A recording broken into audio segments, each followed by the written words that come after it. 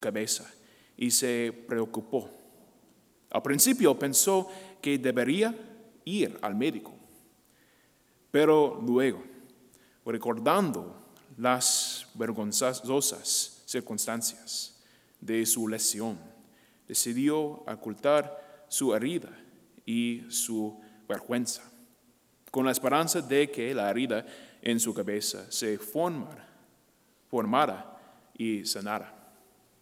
Mientras tanto, el granjero se envolvió la cabeza con un paño sucio y se puso un gran sombrero de paja para disimular su herida. Pasan los días. Cada día la herida empeora. La herida en la cabeza del granjero se infectó y la gente del pueblo empezó a notar la enfermedad del granjero del gran sombrero de paja. Algunos aldeanos incluso le preguntaron si estaba bien o si le gustaría ver a un médico. Pero el granjero tenía que preocuparse por su orgullo y les dijo que estaba bien, solo cansado, es todo. Pasaron más días y una mañana el granjero estaba demasiado débil para levantarse de la cama. La infección se había extendido por todo su cuerpo y ahora tenía fiebre. Incapaz de salir de su cama y sin nadie cerca para escuchar sus débiles llamadas, el granjero falleció debido a su herida supurante y su orgullo obstinado. Esta es una historia triste. Esta es la historia del pecado. Pecado como la herida del granjero nos infecta y se pudre dentro de nosotros. Como la herida en la cabeza del granjero, cuanto más nos aferramos al pecado, más nos daña. Puede parecer que lo más obvio para el granjero sería ir al médico. Pero, ¿qué lo detiene? Su orgullo, la vergüenza por tu tanto borrachera. Habría sido necesaria humildad para darse cuenta primero de la gravedad de su lesión y luego buscar ayuda y curación de un médico. Esto es muy parecido con el pecado. Se necesita humildad y vulnerabilidad para reconocer nuestros pecados, tal como con y buscar la curación y el amor en Dios. Vemos esta actitud humilde en el Evangelio de hoy, interacción entre Jesús y el leproso.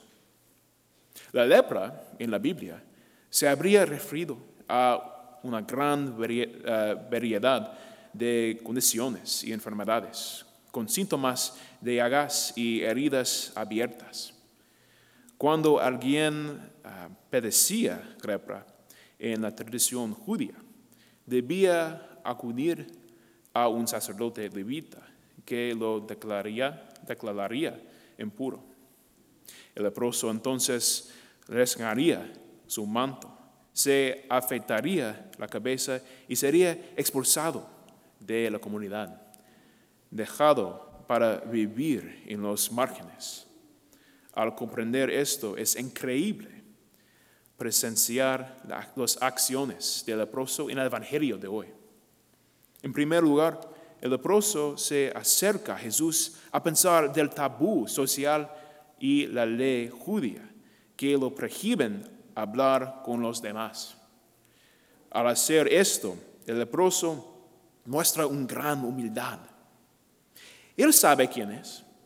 Solo podemos imaginar la frustración y la agonía que su condición le había causado hasta este momento.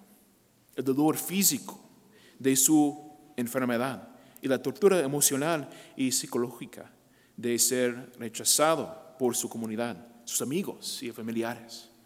Sabiendo esto y sabiendo que Jesús no solo es un hombre judío, sino el Hijo de Dios. Acerca a Jesús con fe, buscando sanidad. A continuación, el leproso se dirige a Jesús, no con ira de frustración, sino con humildad. Él no exige que Jesús lo sane, sino que desea que sea sanando, diciéndole a Jesús: si quieres, puedes curarme.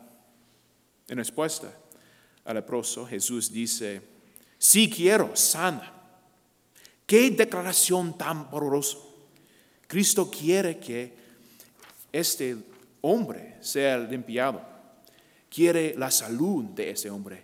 Y al hacerlo, ama a este hombre incluso en su estado inmundo. Luego Jesús hace lo impensable. Toca al leproso.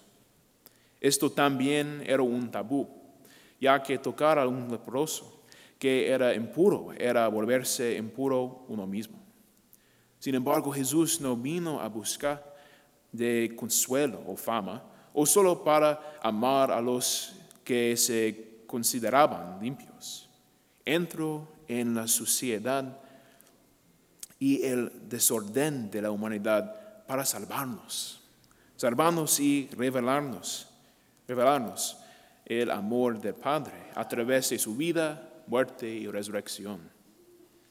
Entonces el leproso es curado y está encantado de compartir el milagro de esta curación con cualquiera que tenga oídos para oír. Mientras nos preparamos para entrar en la temporada de Cuaresma, con el miércoles de ceniza, podemos aprender mucho de este humilde leproso. Así como este hombre era impuro, nosotros también lo haremos antes del bautismo, e incluso después de nuestro bautismo, debido a la naturaleza del pecado en nuestro mundo y nuestra propia imperfección. Somos contaminados por los pecados que cometemos, que nos hieren a nosotros y a los que nos rodean. Por eso, nos imploró que reflexionemos sobre nuestras debilidades, nuestras luchas con el pecado, que seamos honestos con las heridas que hemos sufrido debido al pecado. Luego con el leproso, ir humildemente ante Jesús en oración y en el sacramento de la confesión y buscar la curación del médico divino, Jesús.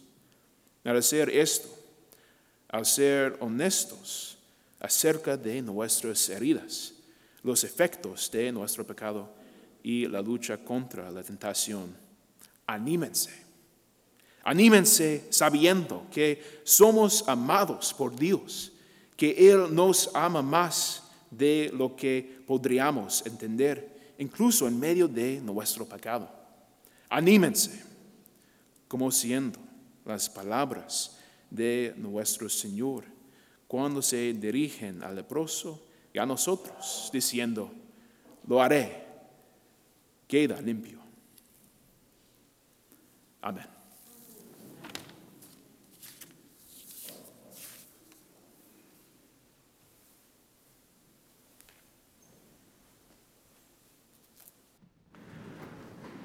Como cristianos juntos proclamamos: creo en un solo Dios, Padre Todopoderoso, Creador del cielo y de la tierra, de todo lo visible y lo invisible. Un solo Señor Jesucristo, Hijo único de Dios, nacido del Padre antes de todos los siglos. Dios de Dios, luz de luz, Dios verdadero de Dios verdadero, engendrado no creado, de la misma naturaleza del Padre, que por nosotros los hombres y por nuestra salvación bajo del cielo. El Espíritu Santo encarnó de María la Virgen y se hizo hombre. Crucificado en tiempos de Poncio Pilato, sepultado, resucitó al tercer día según las Escrituras y subió al cielo y está sentado en la derecha del Padre.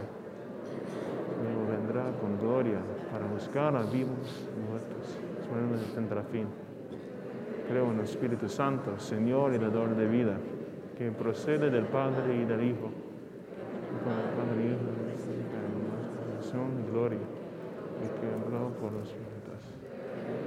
La Iglesia, que es santa, católica, apostólica, confieso que hay un solo bautismo para el perdón de los pecados. Muertos, de vida en el mundo futuro. Amén. Juntos, como una sola voz, nos dirigimos a nuestro Dios, misericordioso y omnipresente, con nuestras oraciones y peticiones. Por todos los miembros de la Iglesia, para que el Espíritu Santo nos lleve cada vez más profundamente a la comunión para la que estamos hechos, roguemos al Señor. Señor, escucha nuestra oración. Por los líderes mundiales, para que Dios les dé fortaleza para trabajar por promover la paz y la unidad, roguemos al Señor. Señor, escucha nuestra oración. Por el éxito en nuestra batalla contra el coronavirus, por una rápida distribución de vacunas y por todo el personal de atención médica, roguemos al Señor. Señor, escucha nuestra oración. Por todos los que están sufriendo por una relación rota o por la pérdida de un ser querido, para que la presencia de Dios ofrezca consuelo y sanación, roguemos al Señor. Señor, escucha nuestra oración. Por Abel Alvarado Martínez, por quien esta misa es ofrecida, roguemos al Señor. Señor, escucha nuestra oración. Por los que han muerto, Frankie Uriz, María Estrés, Juan Benítez, Evangelina Guevara, para que se regocijen en la comunión del cielo con los ángeles y los santos, roguemos al Señor. Señor, escucha nuestra oración. Dios amoroso, confiando en tu poder salvador, te ofrecemos estas oraciones por Jesucristo, nuestro Señor. Amén.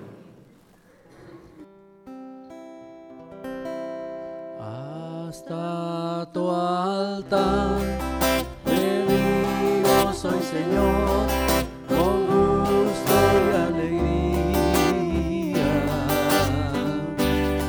a presentar el vino y el pan y toda nuestra vida. Hasta tu altar, venido soy, Señor, cantando esta canción. Bendito sea el Señor, bendito sea su amor, bendito sea Dios.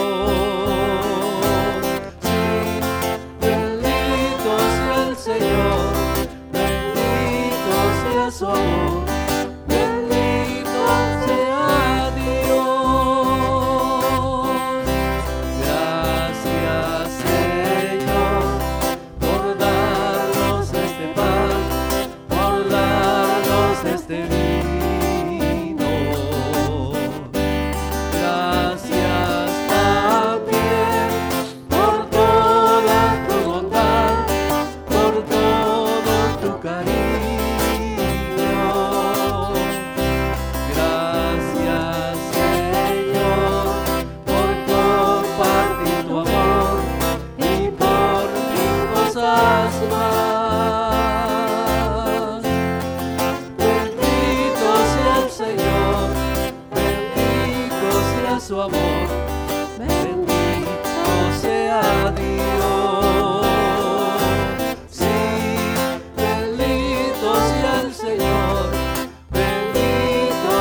su amor. Bendito sea Dios.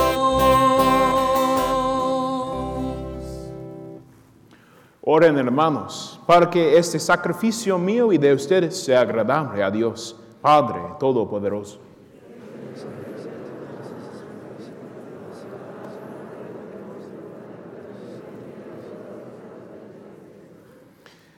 Que esta ofrenda, Señor, nos purifique y nos renueve y se convierta en causa de recompensa eterna para quienes cumplimos tu voluntad por Jesucristo nuestro Señor.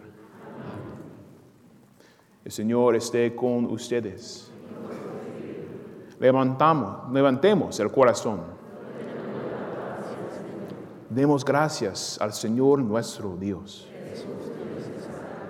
En verdad es justo y necesario, es nuestro deber y salvación darte gracias siempre y en todo lugar, Señor Padre Santo, Dios Todopoderoso y Eterno, en que vivimos, nos movemos y existimos, y todavía peregrinos en